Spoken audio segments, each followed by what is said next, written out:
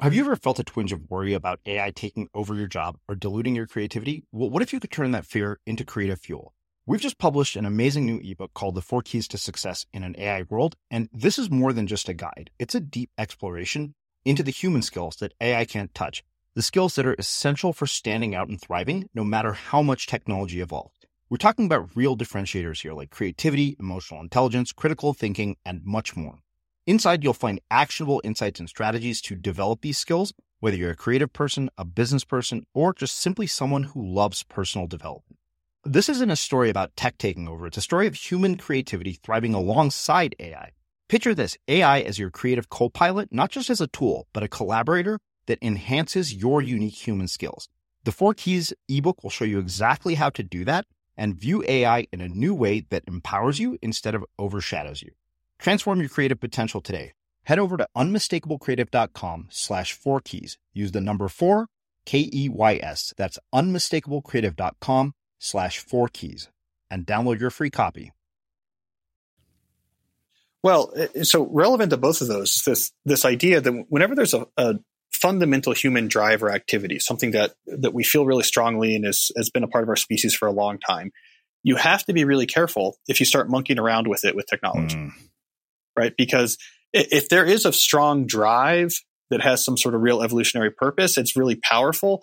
There's a point to it. And so if you start manipulating it with some tool that someone, a 22-year-old came up with in some incubator somewhere, you might have problems, right? And so both Solitude and the dating apps actually touches on that particular principle. So, with Solitude, there's this, we have this strong drive for boredom, right?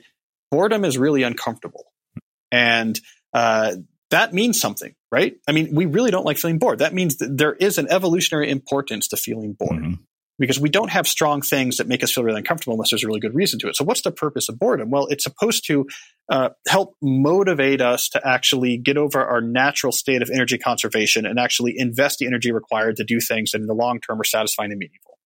Because otherwise most animals try to conserve energy when they can because who knows when you're going to next eat, but humans need to also go out there and, invent the wheel and build cities, and boredom drives us to do it because we want to conserve energy. We're lazy, but we also hate being bored.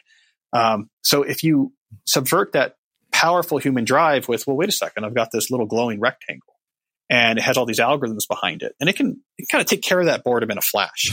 Right. And so I never actually have to feel bored. I never have to have it drive me to do anything. You feel like, oh, I'm solving this problem, but you're messing with this drive. And what happens is you don't go out and invent the wheel and you don't build cities, and you end up much impoverished. Just like, oh, I feel hungry. That's a huge drive. That means I need to go, eat. And you're like, well, I have a candy bar. I'm Srini Rao, and this is the Unmistakable Creative Podcast, where you get a window into the stories and insights of the most innovative and creative minds who've started movements, built thriving businesses, written best-selling books, and created insanely interesting art. For more, check out our 500-episode archive at unmistakablecreative.com. Cal, welcome back to the Unmistakable Creative. Thanks so much for taking the time to join us. Of course, always my pleasure. Yeah, it's always a pleasure to have you here. I think the fact that this is probably your third appearance on the Unmistakable Creative says a lot about the impact that you've had on me, my thinking, and our audience as well. And I think I left our conversation about digital minimalism feeling like, okay, wait a minute, I still have so much more to ask you. And in that time, so much has happened. Like I've followed all of the posts that you've been putting on your blog. But before we get into all of that, I think I want to start with a question that is very relevant to what we're going to talk about today. And that is what birth order were you, and what impact did your birth order have on your life, and what impact has this whole perspective that you have had on your relationship with your sibling? Because there's only like one reference to her in your book, and I remember that. I have 3 siblings. Actually. Okay. Yeah. I'm the second, the second of 4. All right. The impact, I think a lot more about being in touch with close family.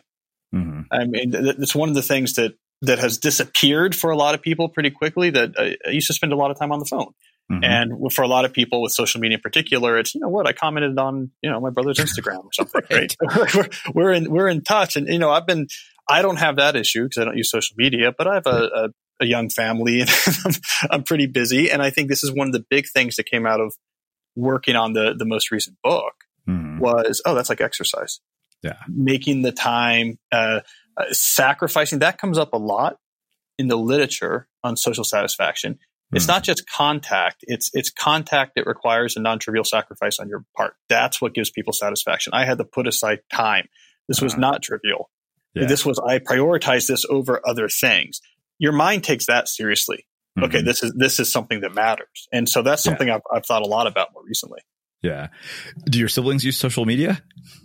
I think, well, to various degrees, I think. Okay. I don't really know. People ask me this a lot about my wife too. I'm actually not quite sure. Yeah. I think they probably do to some degree. But I'm blissfully unaware. I guess we'll put it that way. I wonder, do you ever get any pushback on this from either your wife or your siblings? Because I know we've talked about, how you've thought about raising kids and all of that in the past. I think when we did the class for Creative Live and all of that. So because I'd been wondering about this. I was like, where do you get pushback from people in your life, particularly the people that are close to you?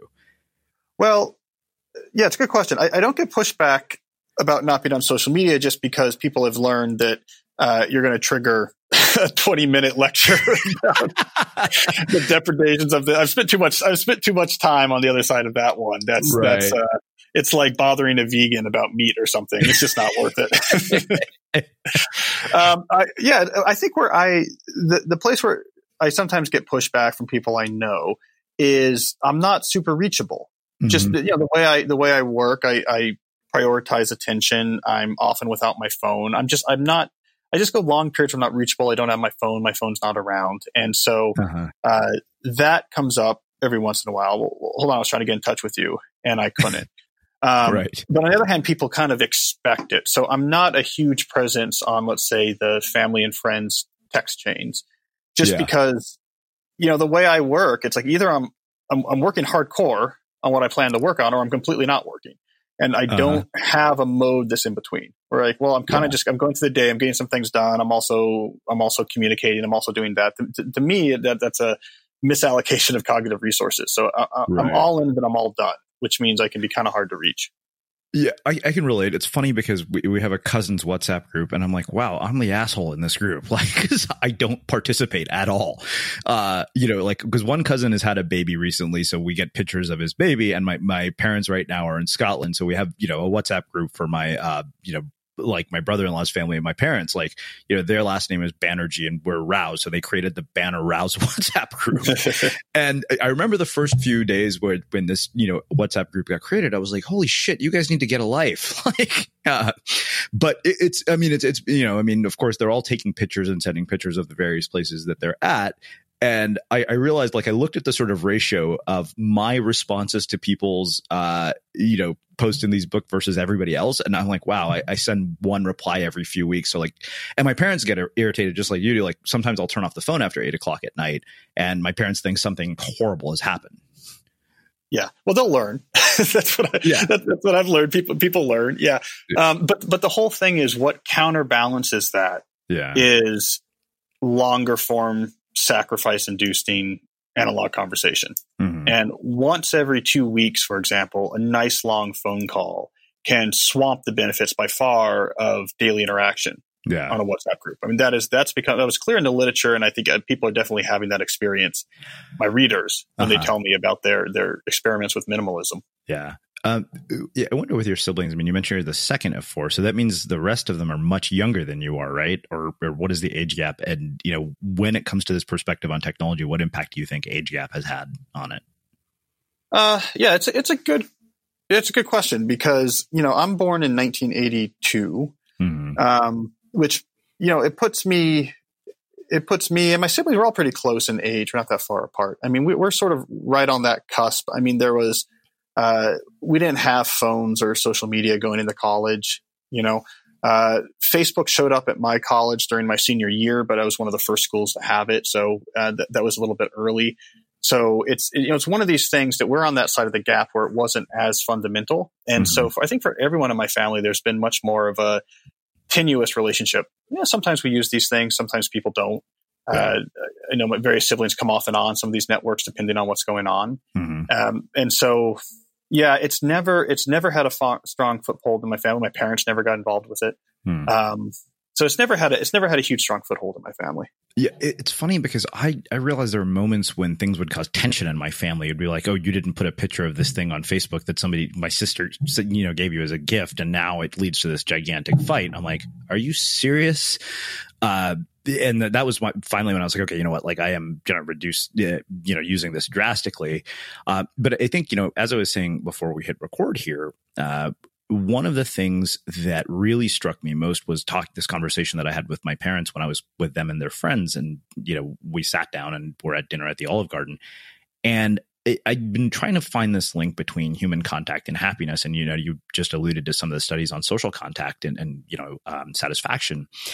And, the whole prior week to my sister's wedding, because of how much time we're all spending together, between the combination of that and not using social media for all of January, I just seen this sort of dramatic rise in my happiness. So, I kind of was like, okay, maybe this is just, causation, mixing up causation and correlation.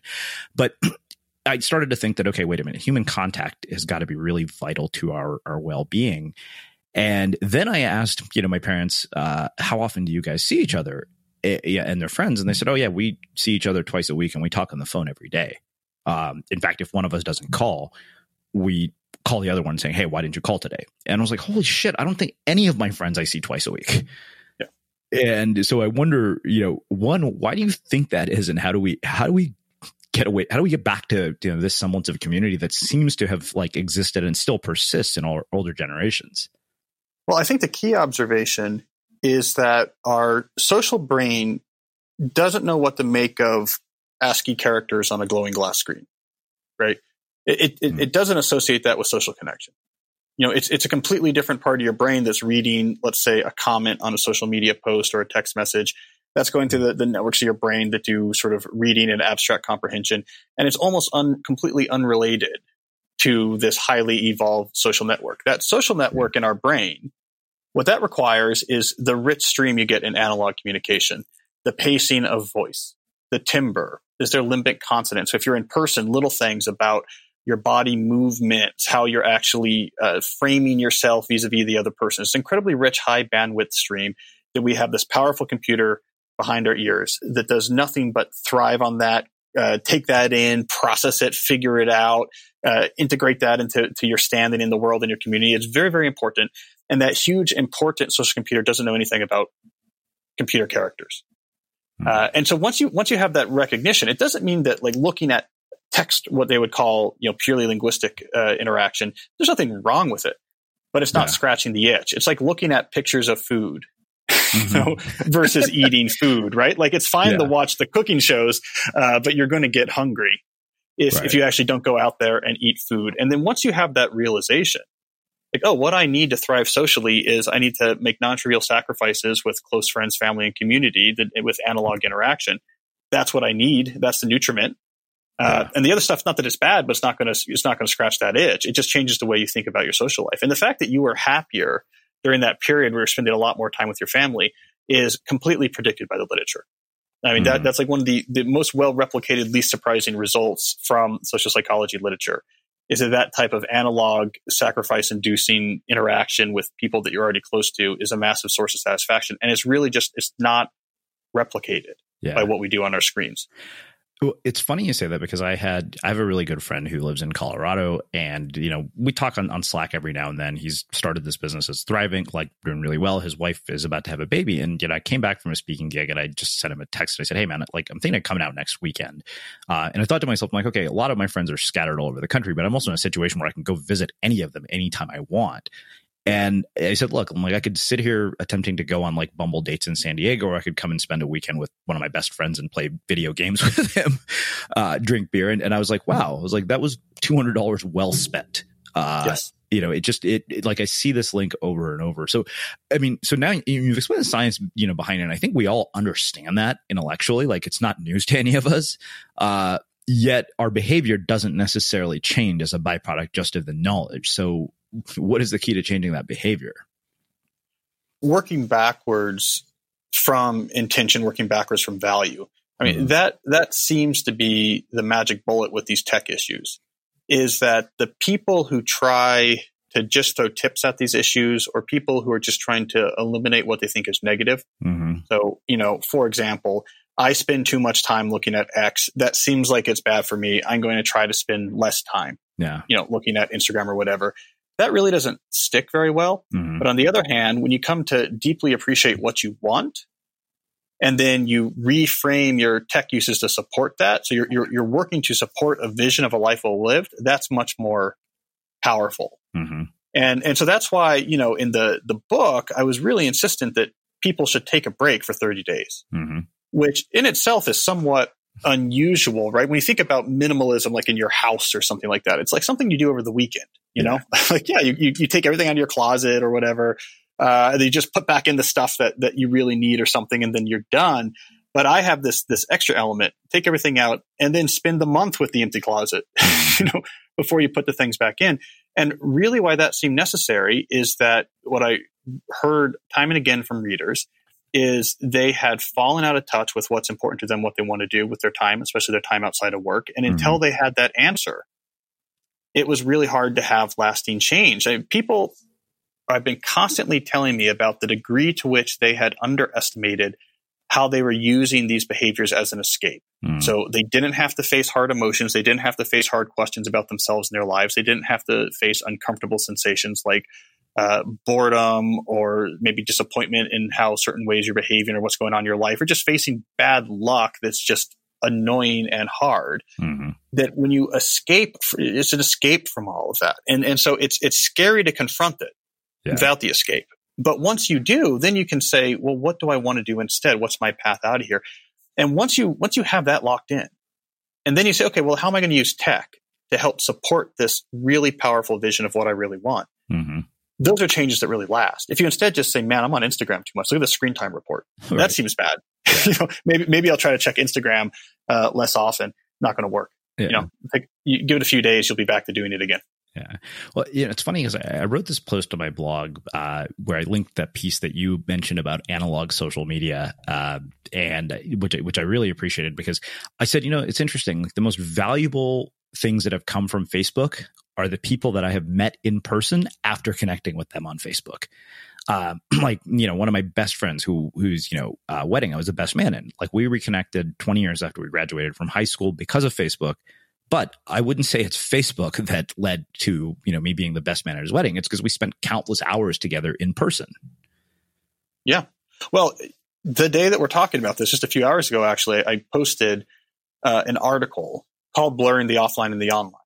And it's about this really interesting software service called Mighty Networks. And what it allows you to do is, if you have some sort of community, maybe you're an author or something like this, or whatever, it allows you to start your own social network. And it sort of acts like a Facebook group in some sense. Like, people can post things on their topics, and you can have, virtual meetings and this and that on it. But it has this feature, and this is what I was writing about, that I think is very powerful, which is because these are smaller networks. Typically, people pay to be involved. There's typically some strong bonds between why the people in this network. It has a feature where you say, show me who's nearby. Right. And it says, okay, in this network, here are people who live in your same city. Or if you're traveling, you say, show me who's nearby right now. Like, I'm visiting Chicago for the weekend. It's like, you're this network that's really important to you. Yeah, here's 30 people who live in Chicago. Now you can contact them and say, let's go do something. Let's go get coffee. Let's go do this. And I thought that's such a powerful idea. And I love that. And this wouldn't work on one of these mass market platforms where you have 1 billion users. I mean, do you think of anything more scary than everyone on Twitter can find out where you are and contact? But typically these networks are much smaller. Like the one I wrote about, it was a network, Mighty Networks particular network that was focused on women business leaders, a couple thousand of them, really powerful network for the people in it. And they use this all the time. Like, oh, I'm visiting this city. I want to find some of these other people that I've been discussing these things with. And to me, that's a powerful use of the social internet, right? Because what it's doing is taking things that are important to you and giving them a boost. It's accelerating it. And where we get in trouble is where, instead of using tech to inject extra energy into things that are really meaningful, we use it to escape from or divert from them. And that's what happens when you instead just mindlessly scroll, looking for the little emotional hits. When you're ready to pop the question, the last thing you want to do is second guess the ring. At BlueNile.com, you can design a one-of-a-kind ring with the ease and convenience of shopping online. Choose your diamond and setting. When you find the one, you'll get it delivered right to your door. Go to BlueNile.com and use promo code LISTEN to get $50 off your purchase of $500 or more. That's code LISTEN at BlueNile.com for $50 off your purchase. BlueNile.com, code LISTEN. Burrow's furniture is built for the way you live. From ensuring easy assembly and disassembly to honoring highly requested new colors for their award-winning seating, they always have their customers in mind. Their modular seating is made out of durable materials to last and grow with you. And with Burrow, you always get fast, free shipping. Get up to 60% off during Burrow's Memorial Day sale at burrow.com/ACAST. That's burrow.com/ACAST. burrow.com/ACAST. Hey, I'm Ryan Reynolds. At Mint Mobile, we like to do the opposite of what Big Wireless does. They charge you a lot, we charge you a little. So naturally, when they announced they'd be raising their prices due to inflation, we decided to deflate our prices due to not hating you. That's right. We're cutting the price of Mint Unlimited from $30 a month to just $15 a month. Give it a try at mintmobile.com/switch. $45 up front for 3 months plus taxes and fees. Promo rate for new customers for limited time. Unlimited more than 40 gigabytes per month. Slows full terms at mintmobile.com. Ever catch yourself eating the same flavorless dinner 3 days in a row? Dreaming of something better? Well, HelloFresh is your guilt-free dream come true, baby. It's me, Keke Palmer. Let's wake up those taste buds with hot, juicy pecan-crusted chicken or garlic butter shrimp scampi. Hello Fresh. Stop dreaming of all the delicious possibilities and dig in at HelloFresh.com. Let's get this dinner party started.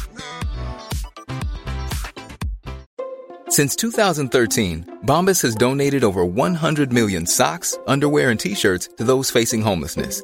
If we counted those on air, this ad would last over 1,157 days. But if we counted the time it takes to make a donation possible, it would take just a few clicks. Because every time you make a purchase, Bombas donates an item to someone who needs it. Go to bombas.com/ACAST and use code ACAST for 20% off your first purchase. That's bombas.com/ACAST, code ACAST. As creators, we're always on the move. Whether it's a live podcast event, a pop-up shop, or a workshop, we're constantly interacting with community, and that's where Tap to Pay on iPhone and Stripe comes in. Imagine this. You're at a live event, a listener loves your merch, or a participant wants to sign up for your course on the spot. With Tap to Pay on iPhone and Stripe, you can accept their payments right there and then, right from your iPhone, so there's no extra hardware or no delays. Total game changer. It's not just for creators. Any business owner can do this. It's about making transactions smoother and much more personal, growing your business in your way. We've been using Stripe for our products and courses for a long time, and now with Tap to Pay on iPhone, you can take your business to the next level too. So visit stripe.com/tapiphone to learn more. Remember, folks, with Tap to Pay on iPhone and Stripe, your business is always at your fingertips. Okay, one, I'm going to go get that and build. And it sounds like that would be one great way for me not only to connect with our listeners, but for them to connect with each other. You should. Gretchen Rubin has her network on it. Okay. And it has 70,000 members. Okay. And she uses Mighty Networks. I just found out about that today. So anybody who's listening and wants to be part of this, send us an email at our contact form, because that we are going to do no matter what. I mean, and we're having a conference in April, which I've alluded to on the air. And part of the reason I wanted to do a conference was because I thought, getting to see 400 of my listeners in person, that trumps 1 million downloads on one episode any day to me. And not only that, we're banning all smartphones, laptops, and social media from the conference. I love it. So, wow, I love this. This is why, to me, that was worth the price of admission right there. Well, let's do this. One of the things that I think has been really interesting to watch outside of sort of these positive, changes in people's personal lives is I feel like every couple of weeks I see yet another blog post from you about yet another person who is either famous or an athlete or somebody amazing who accomplishes something that is just the elite of the elite, like the Bryce Harper $430 million contract. And I feel like you see those. I keep seeing those over and over again from you. And so I thought what would be interesting is to start exploring this link between elite level performance and people who don't use social media, because it seems very clear that there is one. Well, I think there's a really clear connection between cognitive. I sometimes think of it as cognitive athletics. Mm-hmm. So those who take very seriously their cognitive conditioning and production and success in a lot of fields. So certainly in fields like sports or chess or music, it turns out there's a huge benefit to having really good cognitive fitness. In sports, because obviously performance is really based on focus, but in music, it turns out it's actually the concentration you're able to muster during practice that makes the difference at the elite level. So if you're an elite level, let's say cello player, what matters is how intense you can be when you practice. This is starting to pervade over into the world of knowledge work for sure, because the main asset there is human brains are producing value. And something that's not widely known is that in certain professions like hedge fund managers, where massive amounts of money are on the line and it all comes down to the cognitive production of a small number of people, and where a loss of focus can be $100 million mistake. They do this. They have coaches. They train. I mean, if you want to learn more about this, you should listen to Tim Ferriss's recent interview with Josh Waitzkin, who used to be the kid from Searching for Bobby Fischer, used to be a chess champion and then became a Thai push hands, so martial arts world champion, and is now becoming a sort of an expert level foil surfer. He's an expert at doing hard things with his body and mind. He coaches these financial whizzes, and he talks a little bit about it, right? So this it's starting to happen. I talk a non-trivial amount, for example, with professional basketball teams about exactly these issues. It makes a big difference. The players focus, because in the NBA in particular, the professional players are much younger than in other sports, because you come into it so young, and it matters. That epsilon, if you're 10% more focused, that could be a 10% difference in games won, which is the difference between the playoffs or not. I mean, it makes a big difference. And so this is a connection I think is vitally important, that in almost any type of cognitively demanding work, your cognitive conditioning is like your physical conditioning if you're, an athlete. It's really important, which is why I'm always so a little bit chagrined when I hear these arguments that are about, think about all these ancillary benefits if you're sort of crushing it on social media. You're out there and you're content producing and you're meeting people and you're making all these connections and you might get this opportunity, meet that opportunity. All of that in almost any of these instances is just going to be paled if you are just a cognitive star. You're just producing. No. You're just great. I mean, there's very little replacement. It's a superstar economy. There's very little replacement for just being excellent at things. And that requires cognitive control. Yeah. Wow. It's funny, like every now and then I'll peek at Twitter, and I recently found a guest on Twitter who we just published an episode with. It was things like that. But I also noticed, like, if you looked at my rescue time and see how much time I spent on Twitter in the last month, it would probably be like 20 minutes, if that.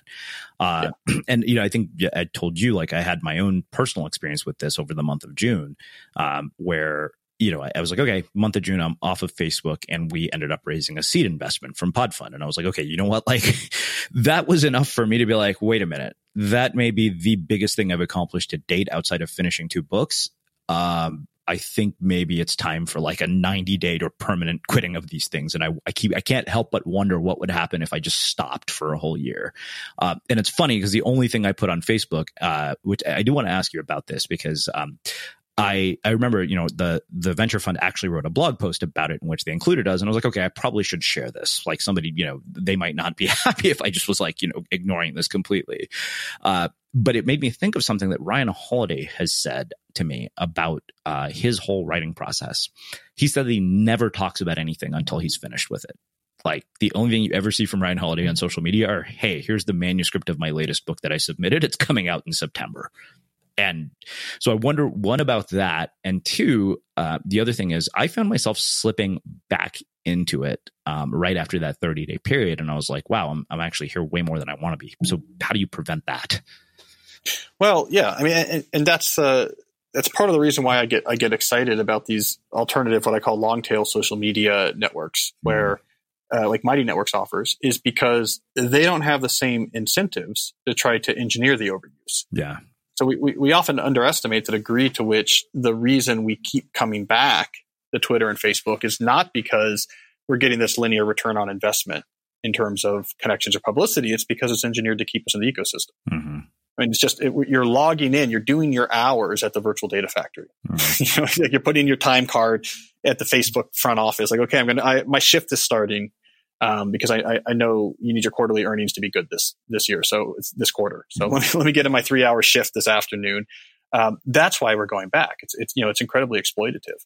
And so, I mean, a lot of people in your situation just professionalize it. Like either they do it or they have someone to do it. It's not on their phone. It's they publish, they share their whatever, their episodes and their blog articles, and it's often automated, or there's someone who does it for them. Or I can't tell you how many really well-known personalities I've talked to who share stuff on Twitter who have no idea what people are saying on Twitter. They don't see, they've never seen, they have no idea what, I don't know if I have the terminology right, but mentions, right? They have no idea they don't read anything that people are saying to them. They don't read other people's Twitter. They go on there and they announce, they're like, here's my next episode, here's my next whatever. And they get that little epsilon improvement from it. That's incredibly common. Right. And so, I often say that to people. It's like, well, if you need to use social media professionally, use it like a professional. Right. Don't let that be the excuse to drag you into your long shifts at the data factory. It's okay. I'm going to share my things. Great. I have a plugin set up that does that, or I go on my desktop computer, right after I press publish here, I go on the tweet deck and schedule XYZ. I don't interact on it. I don't use it. And most important, you don't use it as a source of entertainment or distraction. Right. Yeah. And then it's just a tool. It's like, okay, I got to mail out the press release. Yeah. And that's more and more high level professionals, even professionals that have huge followers on Twitter. You'd be surprised how many of them have no idea what's going on Twitter.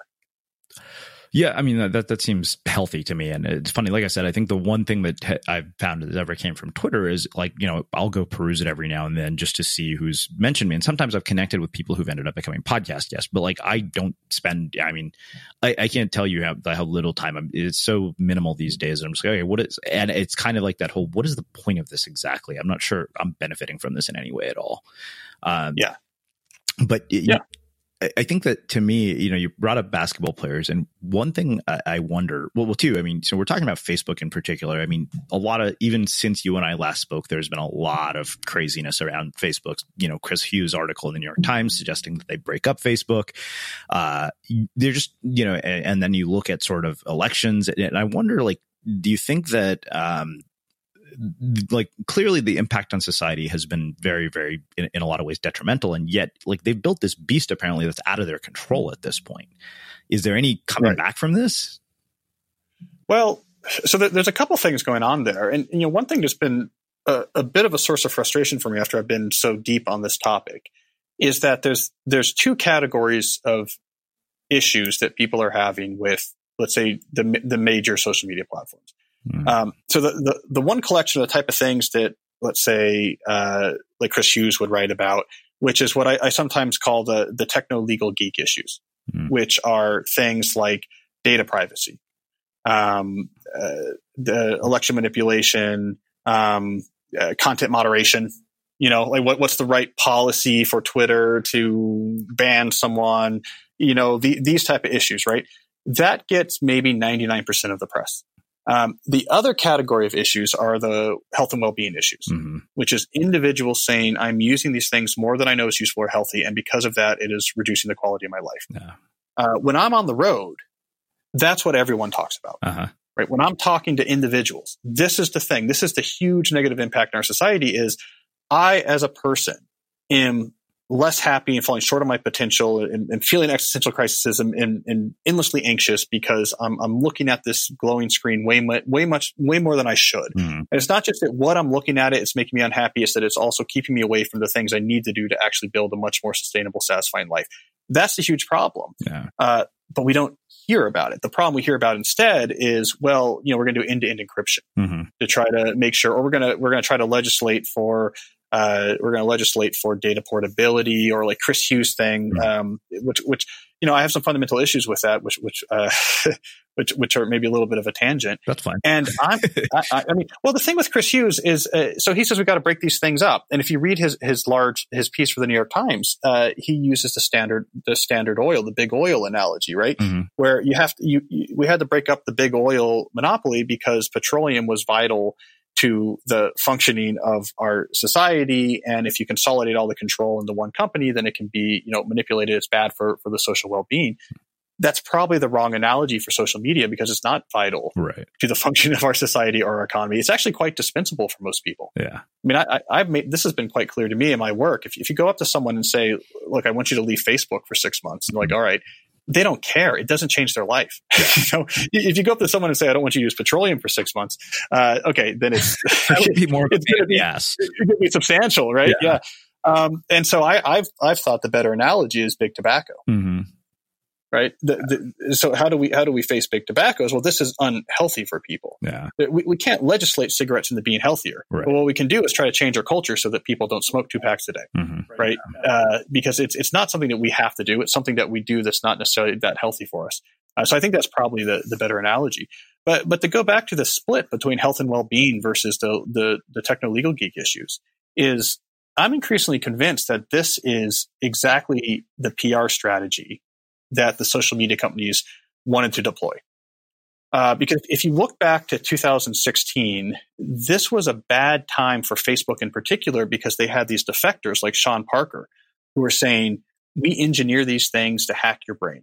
We engineer these things to be addictive. We engineer these things so that you'll use them much more than you want to. And that was a devastating message for Facebook because there's no way that they can fix that issue without hurting their bottom line.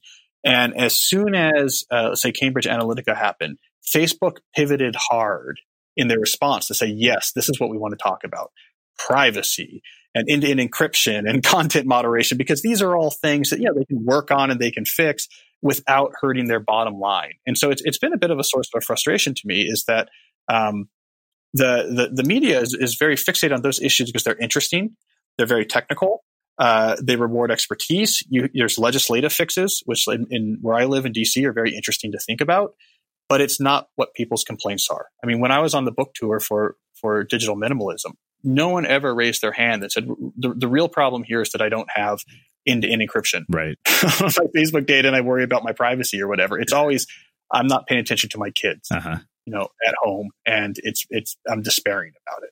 So not to go on a longer, rant about it, but I've actually been hit quite a few times in the national media recently. Like, well, why aren't you talking about big legislative fixes and fines and breaking up whatever? And my response is because that you're looking at the wrong forest fire. Wow. And I think that's what they want us to think about. Yeah. Let's talk privacy, not privation, because privacy we can do something about. Privation, your company's revenues are going to plummet. Yeah.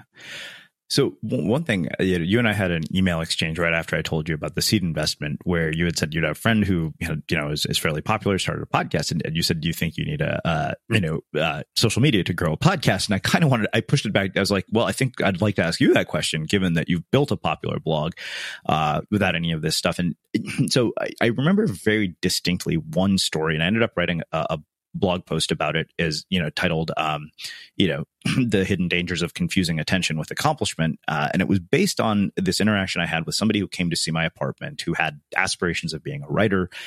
And what I noticed was that she had a wildly popular Instagram feed, like one that was way more popular than mine. Hundreds of likes every day, lengthy comments. And I kind of thought, I'm like, this is particularly the kind of attention that is the most harmful. So I guess the question for me, because this is one, piece of pushback that I've definitely heard from a lot of like early sort of content creators, like, well, how do people find out about me? And yet you proceed to that world in which craft was so important.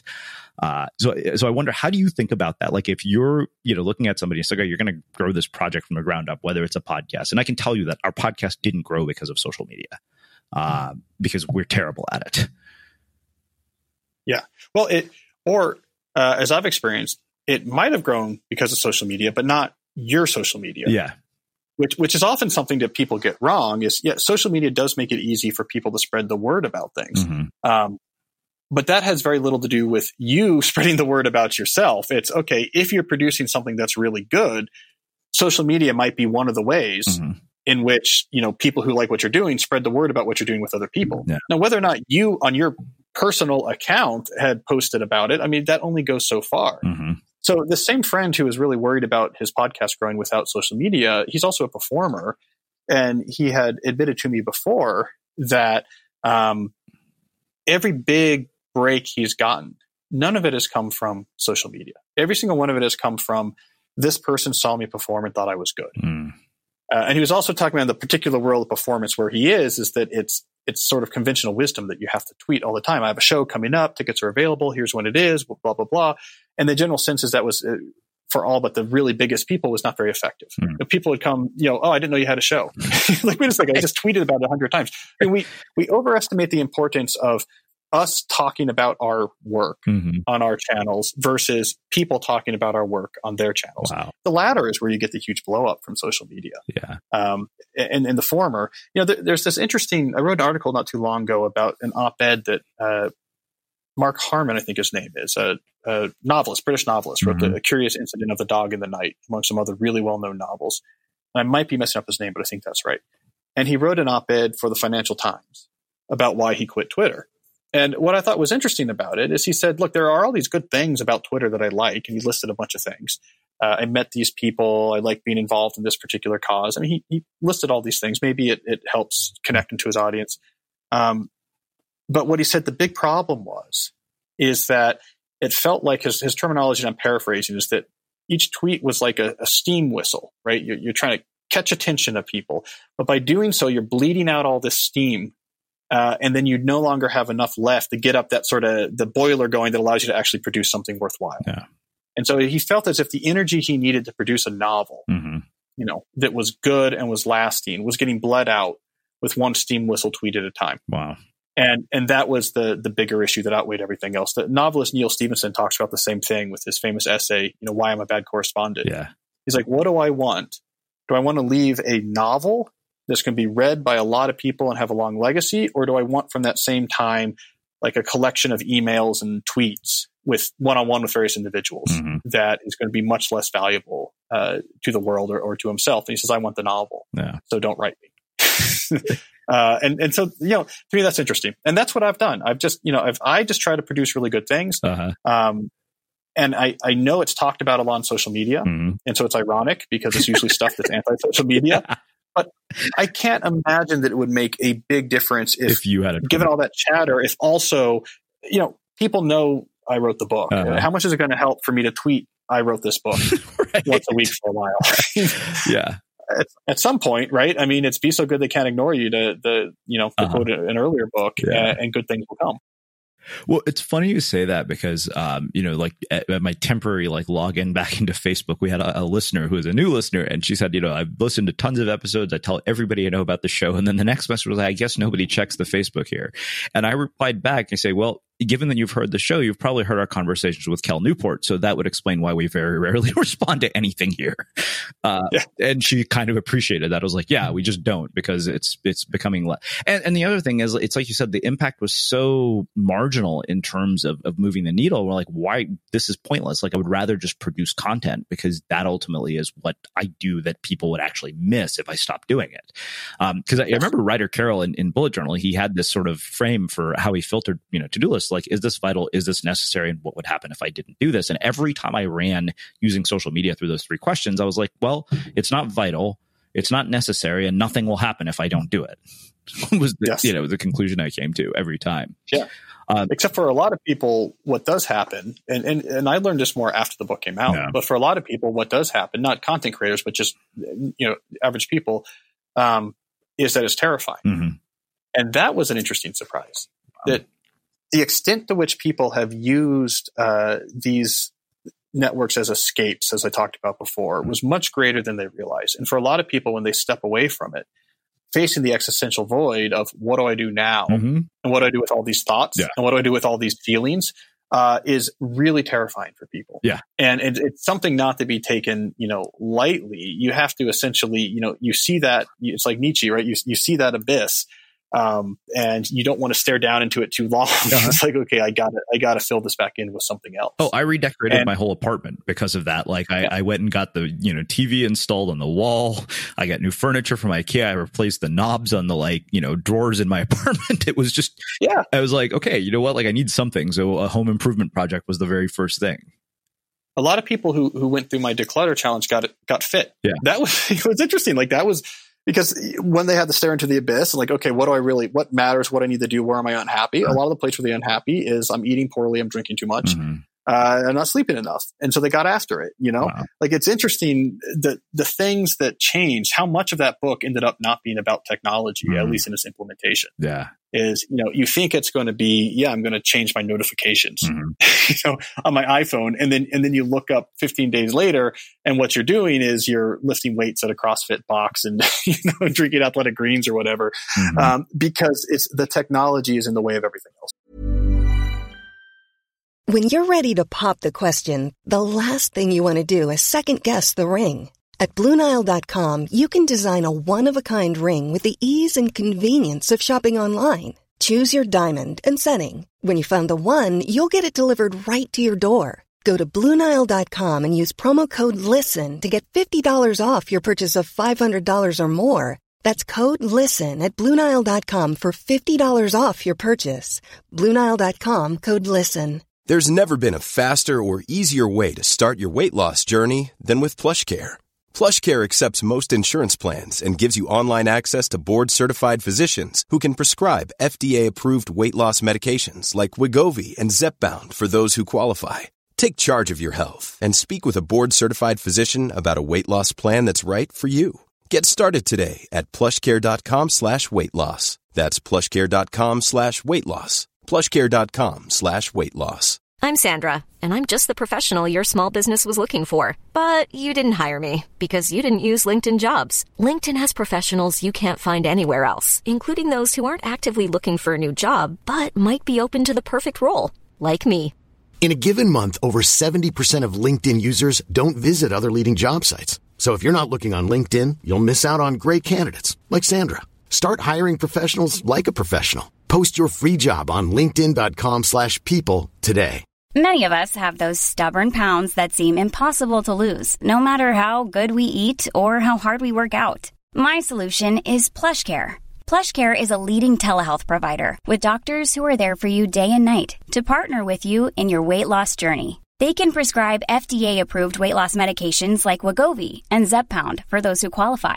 Plus, they accept most insurance plans. To get started, visit plushcare.com/weight loss. That's plushcare.com/weight loss. Quality sleep is essential. That's why the Sleep Number Smart Bed is designed for your ever-evolving sleep needs. Need a bed that's firmer or softer on either side? Helps you sleep at a comfortable temperature? Sleep Number Smart Beds let you individualize your comfort, so you sleep better together. J.D. Power ranks Sleep Number #1 in customer satisfaction with mattresses purchased in-store. And now, save 50% on the Sleep Number Limited Edition Smart Bed for a limited time. For J.D. Power 2023 award information, visit jdpower.com/awards. Only at a Sleep Number store or sleepnumber.com.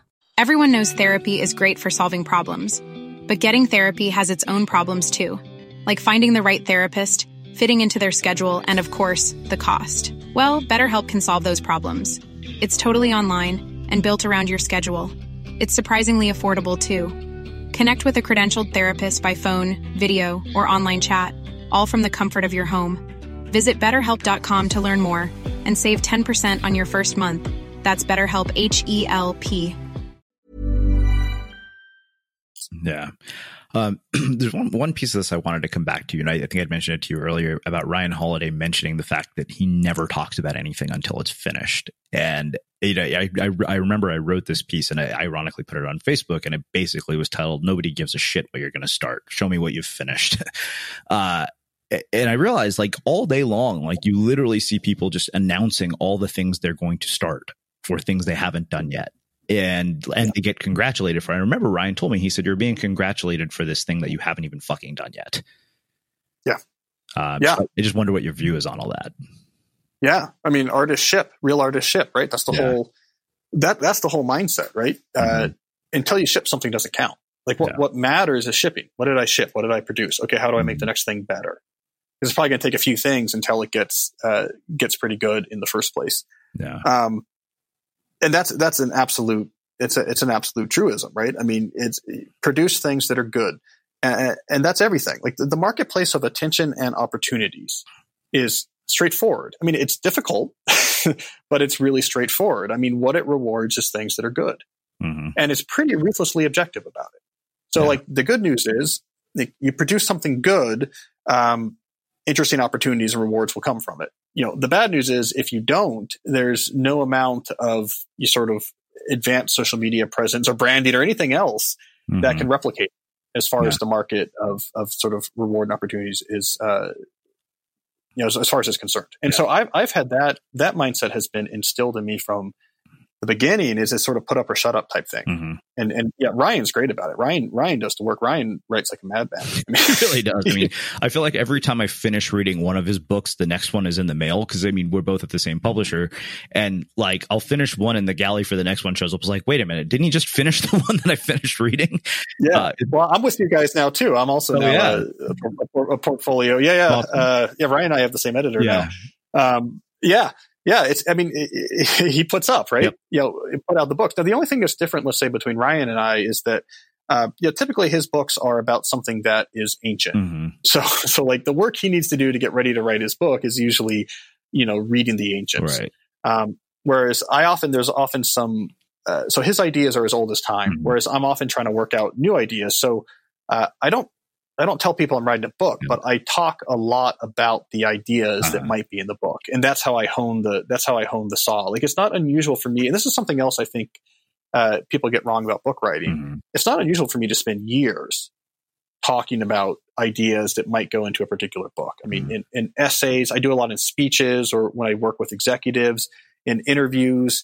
A lot of the interviews I was doing for Digital Minimalism, I was using as a test platform for testing out some ideas for the next book. And it can take, it's just years of talking to thinking, getting feedback, talking to thinking, and getting feedback. It's not so easy just to come up with, I think people often simplify, I'll just come up with an idea. So I've learned from. So it takes me a long time to get my proposals ready. It's funny because I'm the weirdo who didn't have to go through any of that the first time. Like, I got my offer without a proposal, which people are like, how the hell did that happen? But that's common for first books though, because it's often there's something you had already done, right? That, like, okay, specifically, like, we want to make that, but going forward, it's very common. It's challenging, right? To go from that. Oh, it's torture. Wait a minute. I'm like, I've spent 9 months on this. How, like, I thought 9 months is not long. Yeah, no, I spent at least that on the Digital Minimalism proposal. If that makes you feel better. Well, that's good to know. I feel a lot better knowing that. So there's a couple of other things that I wanted to come back to here. There's also, I think, this, you mentioned there's like, cognitive fitness, and I wonder, how do you train that? And when this was a question about the NBA athletes that we didn't get to. And that was, I think that one of the things that has been really interesting to look at is so many of the people, like you said, are so young who are coming into the game, and most of them have grown up with this stuff, right? Like, you look at LeBron's Instagram feed, he's posting stuff all the time. And so, what has that been like when you go and talk to them about this? I mean, LeBron clearly cares about performance. Yeah. Well, I think LeBron has a team. Yeah. He has a team that does that does the social media. But in the NBA, there's this really clever study, and not to make too much out of one study, but these economists did a pretty clever study where they said, we can look at Twitter activity for NBA players, and we can look at Twitter activity the night before a game, and then we can see if they won the game. And we can also look at the performance of the individual player.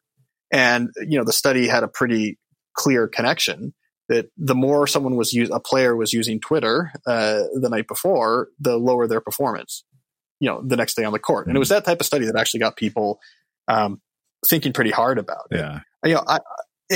I've been talking professional athletes. It's interesting. So this idea is definitely starting to spread in basketball. Interestingly, in baseball, it's not as big of a deal because the game requires just hours and hours of being on the field and in dugouts where there's no technology allowed. So actually, baseball players spend like huge swaths of their day in this sort of calm, ready, focused type mindset because the games are long. There's no technology. Also, they're older because they go through a really long minor league process, and so by the time they make it into the majors, they're much older. It's less of a superstar culture too. So anyways, that's an interesting aside, but I think it's the new frontier. Yeah.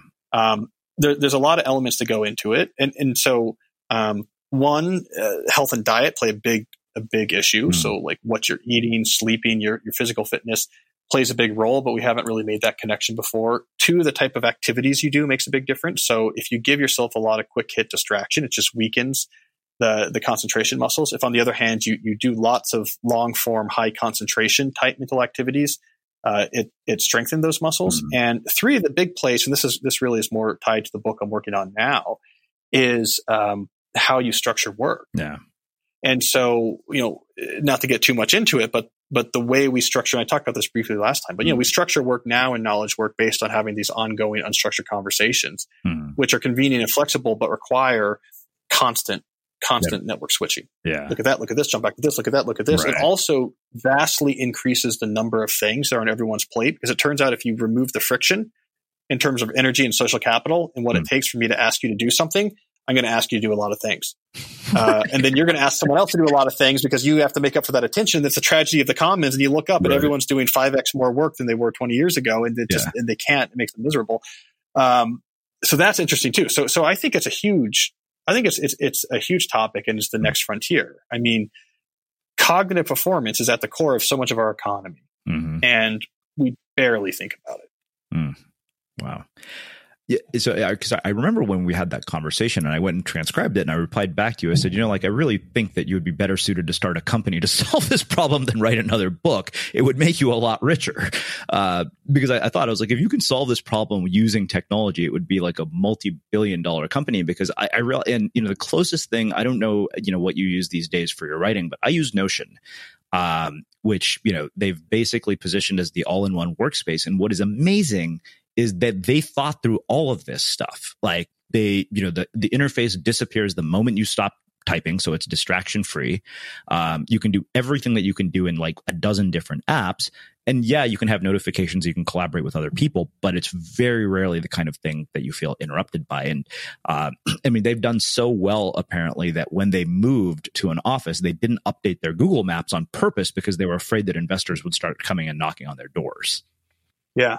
Oh, it's huge. And I've talked with quite a few companies at this point that have this same mindset of, because it's 100 million people and it's $1 trillion of GDP, right? I mean, if you can unlock this productivity that's just being squashed because we're not recognizing the way the brain works, it's one of the biggest sort of moonshot opportunities out there. The complicated thing is, I don't know if you can solve it just with technology. Yeah.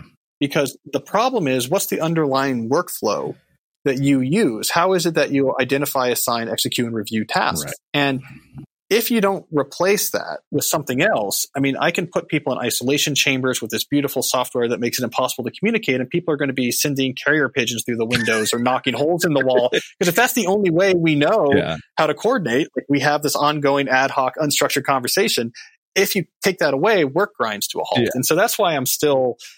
so I'm with you on that. I think there's products that could do this. I think there's probably training. There probably needs to be some sort of academy I launch along with that book so you can immediately take action. Right. But there also has to be a culture shift as well. Yeah. And like, that's a lot of what I've been like today, even I've been working this last few months on I've been going through all of the research.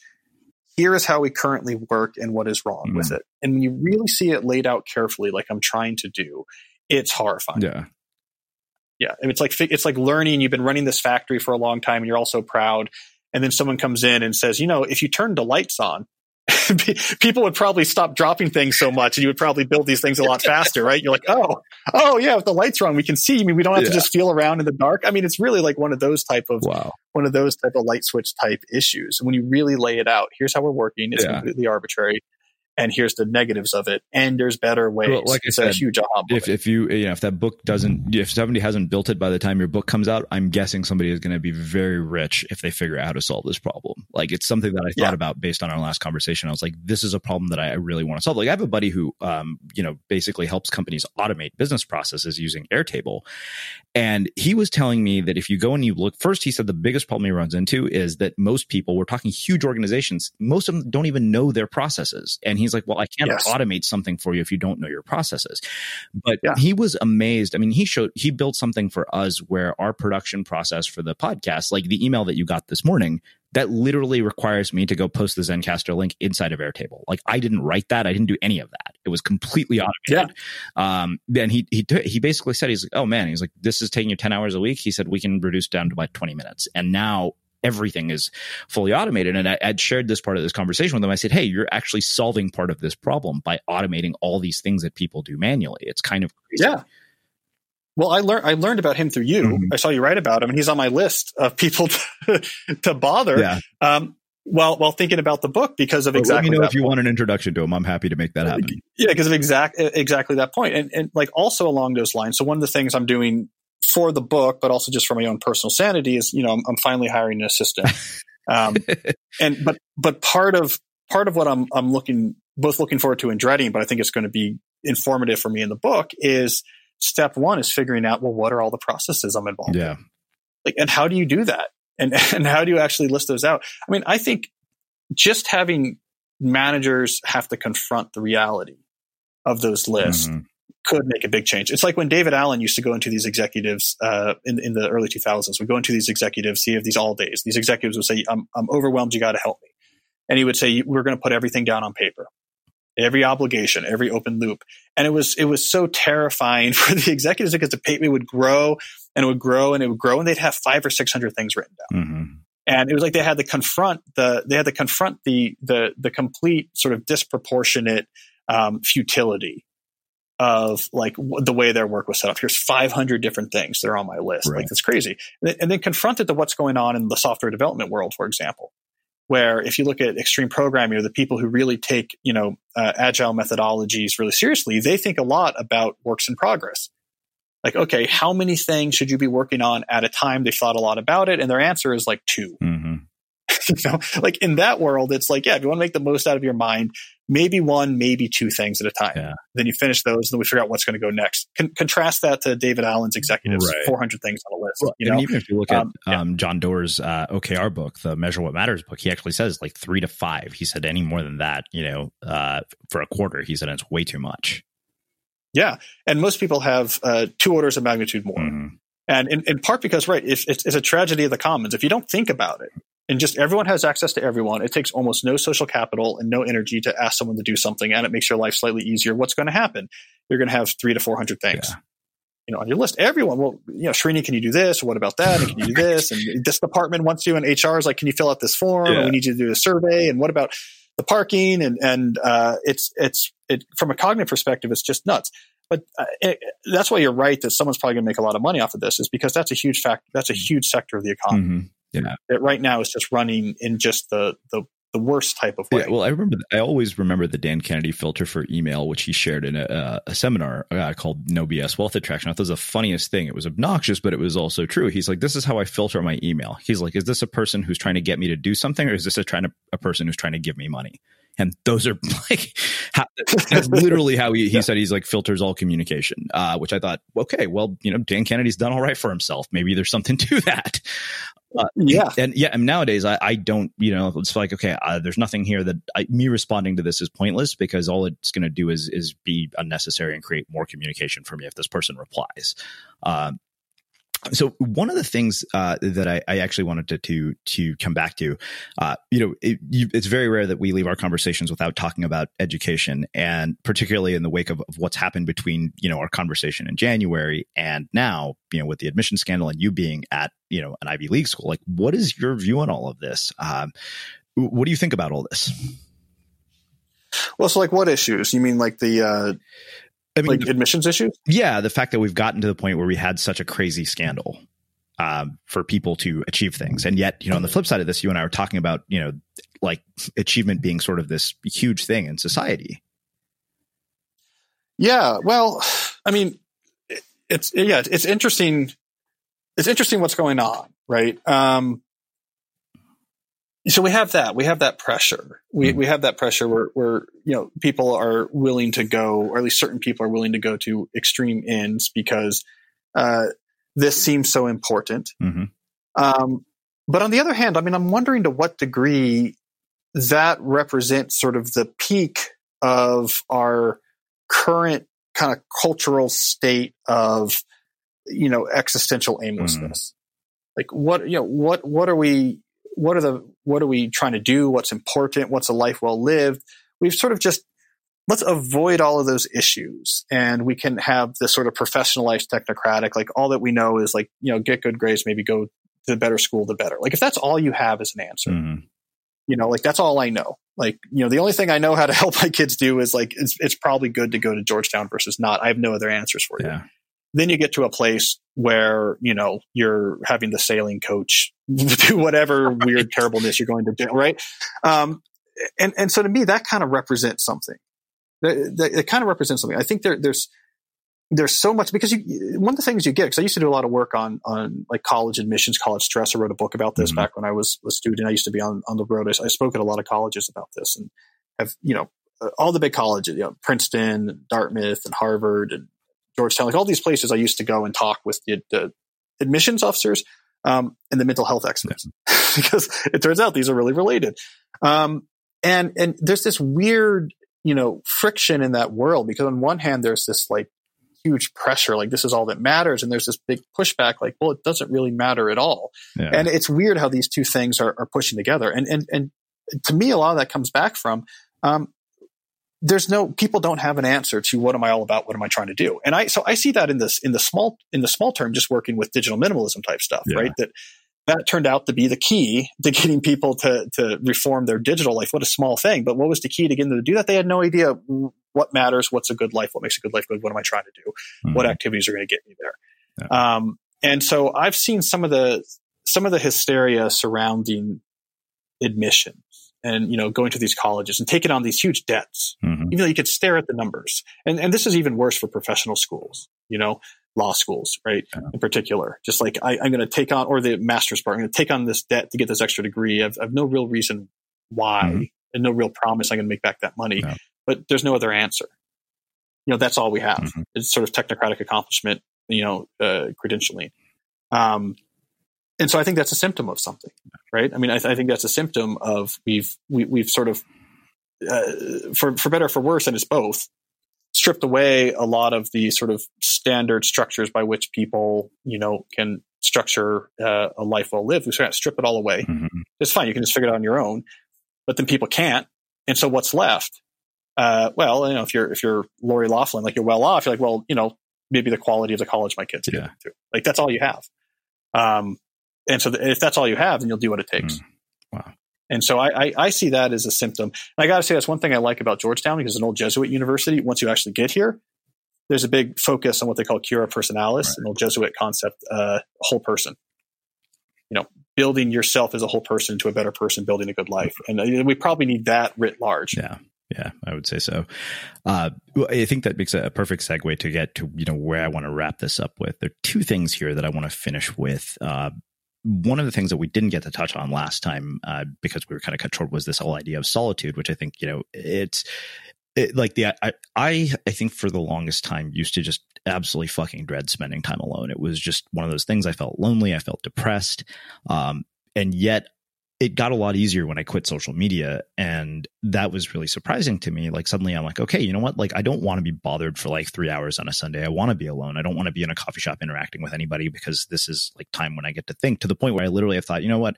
Once a month, I want to go to a hotel, check in, leave my phone in my car, and just for 2 days sit there, read and write.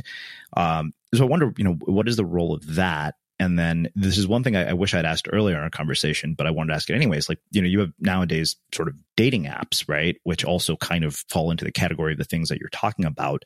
And I wonder, like, my experience with them has been pretty awful, to say the least. Like, I think literally everybody who is on these apps, their like default thing is, I'm on this and I can't wait to get off of it. That's, the end game of how this thing ends. So I wonder how you think about those things.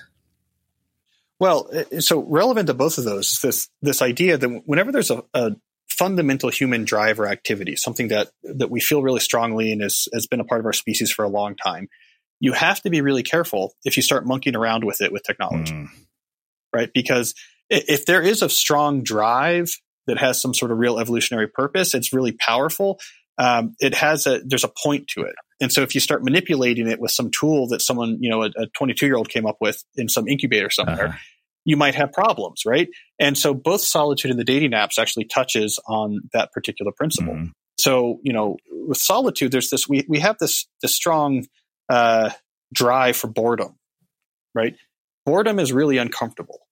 And that means something, right? I mean, we really don't like feeling bored. That means that there is an evolutionary importance to feeling bored, because we don't have strong things that make us feel really uncomfortable unless there's a really good reason to it. So what's the purpose of boredom? Well, it's supposed to help motivate us to actually get over our natural state of energy conservation and actually invest the energy required to do things that in the long term are satisfying and meaningful. Because otherwise, most animals try to conserve energy when they can, because who knows when you're going to next eat. But humans need to also go out there and, invent the wheel and build cities. And boredom drives us to do it because we want to conserve energy. We're lazy, but we also hate being bored. So if you subvert that powerful human drive with, well, wait a second, I've got this little glowing rectangle and it has all these algorithms behind it, and it can kind of take care of that boredom in a flash. Right. And so I never actually have to feel bored. I never have to have it drive me to do anything. You feel like, oh, I'm solving this problem, but you're messing with this drive. And what happens is you don't go out and invent the wheel and you don't build cities, and you end up much impoverished. Just like, oh, I feel hungry. That's a huge drive. That means I need to go, eat. And you're like, well, I have a candy bar. Wow. Well, yeah, in the moment it handles the hunger, but then you look up a couple of years later and your body's, essentially, an inflamed wreck. Wow. Same thing with the dating apps, right? I mean, that aspect of human sociality, the actual sort of the forming of monogamous bonds, like obviously is crucial to our human history. Yeah. What happens when you come in with some app where you're swiping things and it's like, like that completely subverts all of the drives that we've evolved. And of course it's going to mess things up, and people it's going to create a sense of whatever, all sorts of bad senses, right? Because that's not at all, that drive is supposed to actually lead us to actually, through sacrifice and demonstrations, build and strengthen a bond with someone within our tribe over time until that strengthens into the long-term monogamous bond. I mean, we're wired to do that in a certain way. If you subvert that with, I swipe this direction, or like I swipe that direction, and I barely talk to the person, you mess with drives and it causes problems. Wow. And so this is maybe the new terrain of the paleo movement or something like that. I mean, is like, okay, forget the eating for now. What about the other aspects of our life? Boredom and connection, and mating. You mess around with those drives at your peril. Just like when we mess around with the food system, we got a giant obesity epidemic. Right. You mess around with those drives, at your peril. And so I'm wary of dating apps. And there's a reason why, like going out there, being alone, being bored, seeing where that leads you when you don't have the option of dispelling the boredom with a phone. Where does that lead you? Where it leads you is probably going to be something you should be doing. Yeah. It's funny you say that, particularly about the dating apps. So, I worked with a dating coach who has been a guest here. And one of the things he told me was pretty unanimously across the board in all his clients. He said the guys who have the most problems are the ones who meet the people that they're dating from dating apps. Yep. Which, and that I was like, okay, you know what? I think it's time to ditch this shit and like be done with it. Cause I kind of thought to myself, I'm like, and to me, I was like, okay, how does a business model work here exactly? Because if you meet somebody and you delete the app, that's it. You're done. Like they lose you as a user. Yeah. Well, that's why like Tinder was doing well, because it's not really it wasn't really their end goal. Right. Was, I want to meet someone and not have to use it. There's other things. That's the other thing, right? Is I've thought about that in terms of Bumble. And for lack of something less crude, I'm like, you're effectively saying, okay, would I sleep with this person every time? Like, I know, because I've had this conversation with people. I'm like, let's be honest. Like, anybody swipes right or left, that is literally the filter by which they're making this decision. And, and I think that's also what kind of makes it so sort of alluring and addictive. It's like, oh, this is the possibility to mate with somebody. Like it's like that evolution. It's screwing with one of the more fundamental drives we have as humans. You screw with it. And, if you'll excuse the use of the word, you're going to make a lot of money because you're playing just like junk food makes a lot of money. People people have to eat. That's a powerful drive. And if you can exploit it with hyperpalatable food, people are going to spend a lot of money on it. And we know evolutionary, well, what's the right way to do this? Well, you're supposed to be trying to sacrifice and invest non-trivial time on behalf of communities that are important to you to actually sort of build up your social capital and be of worth to these communities. And in those investments, then you come across people in these communities with which you strengthen over time a bond that goes from platonic to romantic. I mean, we have, age-old history on how this typically happens. But if you're instead just playing video games and then, emerging just Bumble for a while, like that's, you're kind of going against about 100,000 years of wiring. In terms of how this is supposed to work. Wow. Okay. Well, hopefully you haven't put, a bunch of dating apps out of business. I think that is what always amazes me out of our conversations is I always wonder, I'm like, these massive giants who you've been hypercritical of for damn good reason somehow still seem to persist. It's like a billion people. Like it's amusing to me because I know there are a lot of our listeners who I know because I've connected with them on Facebook, ironically, and I still see them on Facebook, even after all of our conversations, which I think is fascinating that it still persists. Do you think that's partially because the message just hasn't, penetrated media enough? Like it's a PR issue, like you said? Yeah, I think so. I mean, after Cambridge Analytica, there was this delete Facebook movement, and there was some massive amount of users, like very non-trivial percent, that either canceled their accounts or deactivated them or took them off their phone, and most of them returned, which is really depressing. Yeah, and in part, it's because in the end, people actually don't care that much about data privacy. It's just it's an abstraction that really doesn't affect their day to day. And they are faced with the question with well, what else am I supposed to do? Yeah. So that's kind of depressing. But where I'm seeing success is the cultural approach I'm taking. I mean, you change the culture around these things, and the media I think is coming around to it. I don't know. It's hard. Things take a long time. Someone sent me the timeline recently for tobacco. I mean, tobacco usage fell from 45% to 12%, which is great, but it took 50 years. Wow. And there was quite a lot of active education. So I'm not sure. Yeah. On the other hand, I mean, these things are addictive, but they're not like tobacco. Like if I take it out of your life, you're not going to have the shakes, like it's not a chemical, addiction. And so these networks are a lot more dispensable. But literally people just need something else to put in their place. And so we'll see. I mean, I'm optimistic. I mean, I can sense the culture shifting. That was the motivation for me writing the book, is that for years, no one cared and now people do care. And I think that's a good sign. Yeah. And from all walks of life, that's something else that's been very interesting. It's not just, a particular sort of well-to-do high-tech class in San Francisco that now wants to go to meditation retreats. From all different, let's say like socioeconomic classes, for example, I hear from people who are very interested, in these topics. And so we'll see. Yeah. We'll see. I mean, I still predict that I can't imagine that we're going to have just a small number of platform monopolies in the 10 years from now. There's not enough reason for it. There's not enough. And this is actually a minor tangent, but this is something I've been writing about recently. So I had a New Yorker piece on this recently, and I've been writing a blog series on this recently. The network effect, the value of network effect in social media is really starting to diminish because the way people use social media now as they get more advanced with it, and how they use the social internet in general, doesn't reward network effects as much. It doesn't matter to me as much anymore if everyone I've ever known is on a particular platform. What do I care about? Are people I want to know on that platform. It also doesn't matter to me as much anymore. Is there a billion different video clips on every possible topic on this platform? What I care about is, does this platform have video clips or content on this small number of things I really care about? Yeah. And so I'm seeing the shift in people's consumption. So like, I don't need to talk to my mom on Facebook. I'd rather talk to her on the phone. Right.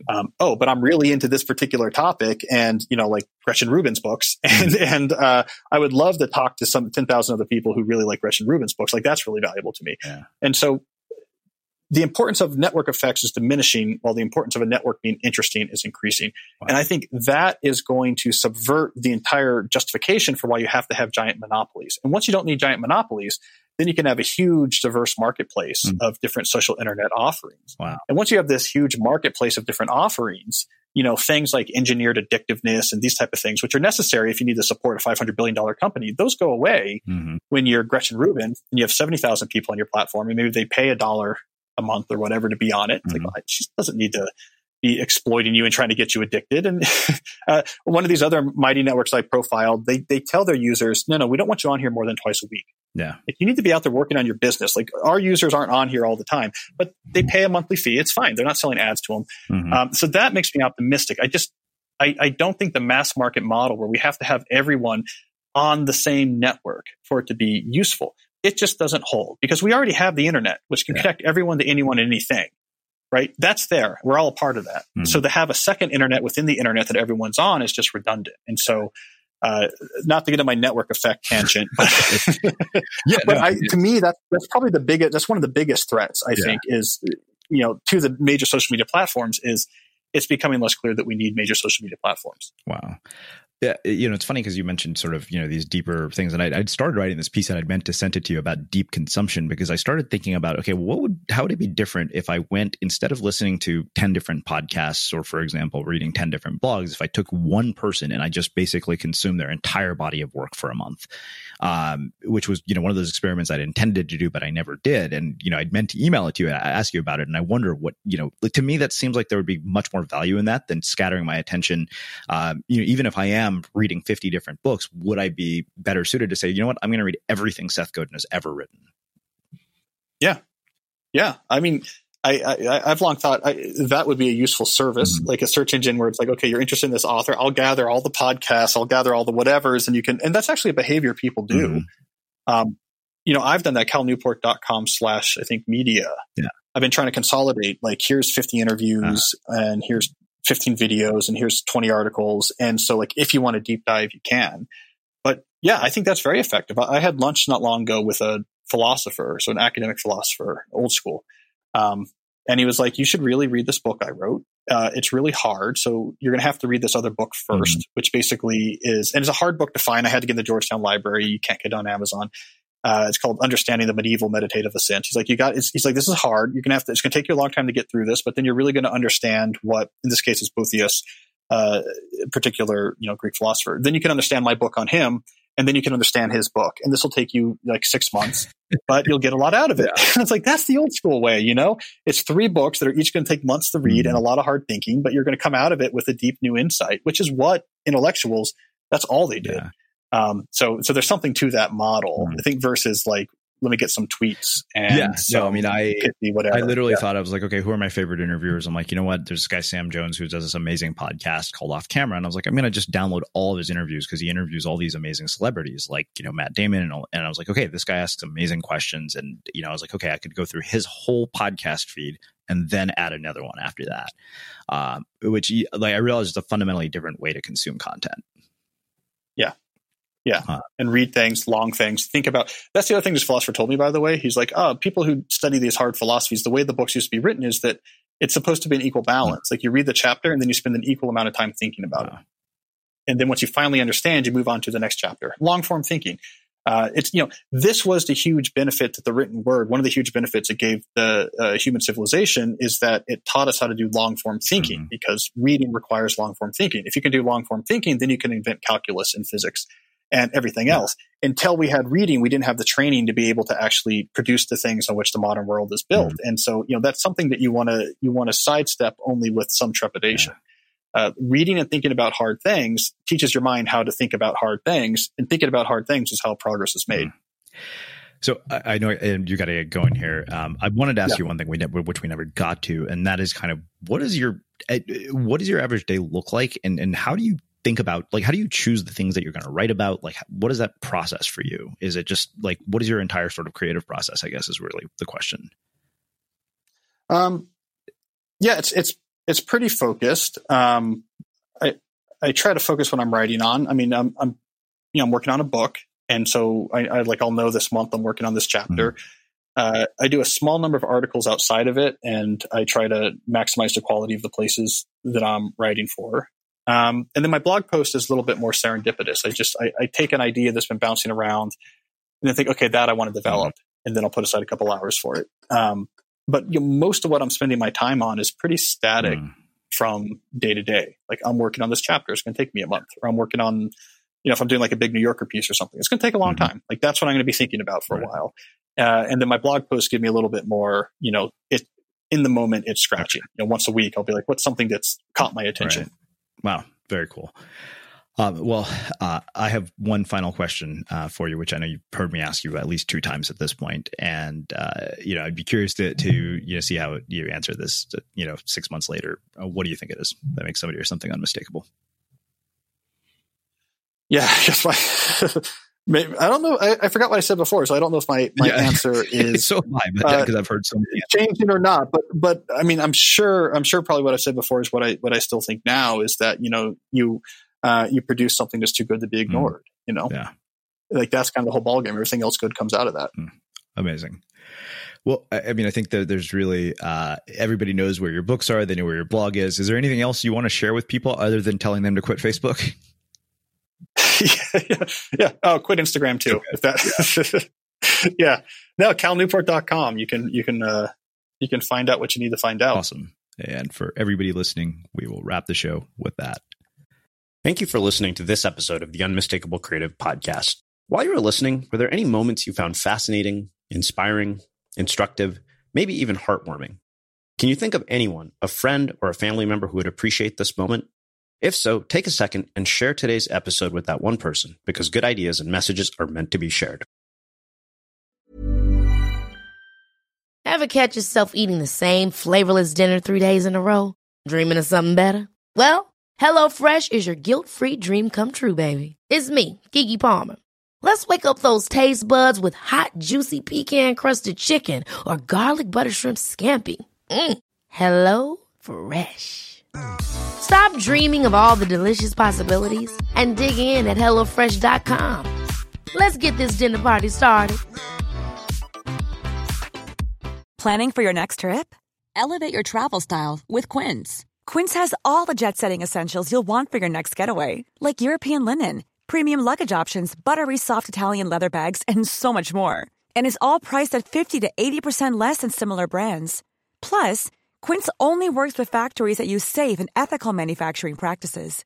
Pack your bags with high-quality essentials you'll be wearing for vacations to come with Quince. Go to quince.com/pack for free shipping and 365-day returns. Mom deserves the best, and there's no better place to shop for Mother's Day than Whole Foods Market. They're your destination for unbeatable savings, from premium gifts to show-stopping flowers and irresistible desserts. Start by saving 33% with Prime on all body care and candles. Then get a 15-stem bunch of tulips for just $9.99 each with Prime. Round out Mom's menu with festive rosé, irresistible berry chantilly cake, and more special treats. Come celebrate Mother's Day at Whole Foods Market. Imagine the softest sheets you've ever felt. Now imagine them getting even softer over time. That's what you'll feel with Boll & Branch's organic cotton sheets. In a recent customer survey, 96% replied that Boll & Branch sheets get softer with every wash. Start getting your best night's sleep in these sheets that get softer and softer for years to come. Try their sheets with a 30-night guarantee. Plus, get 15% off your first order at bollandbranch.com. Code BUTTERY. Exclusions apply. See site for details.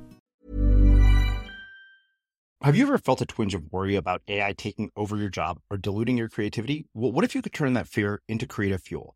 We've just published an amazing new ebook called The 4 Keys to Success in an AI World, and this is more than just a guide. It's a deep exploration into the human skills that AI can't touch, the skills that are essential for standing out and thriving no matter how much technology evolved. We're talking about real differentiators here like creativity, emotional intelligence, critical thinking, and much more. Inside, you'll find actionable insights and strategies to develop these skills, whether you're a creative person, a business person, or just simply someone who loves personal development.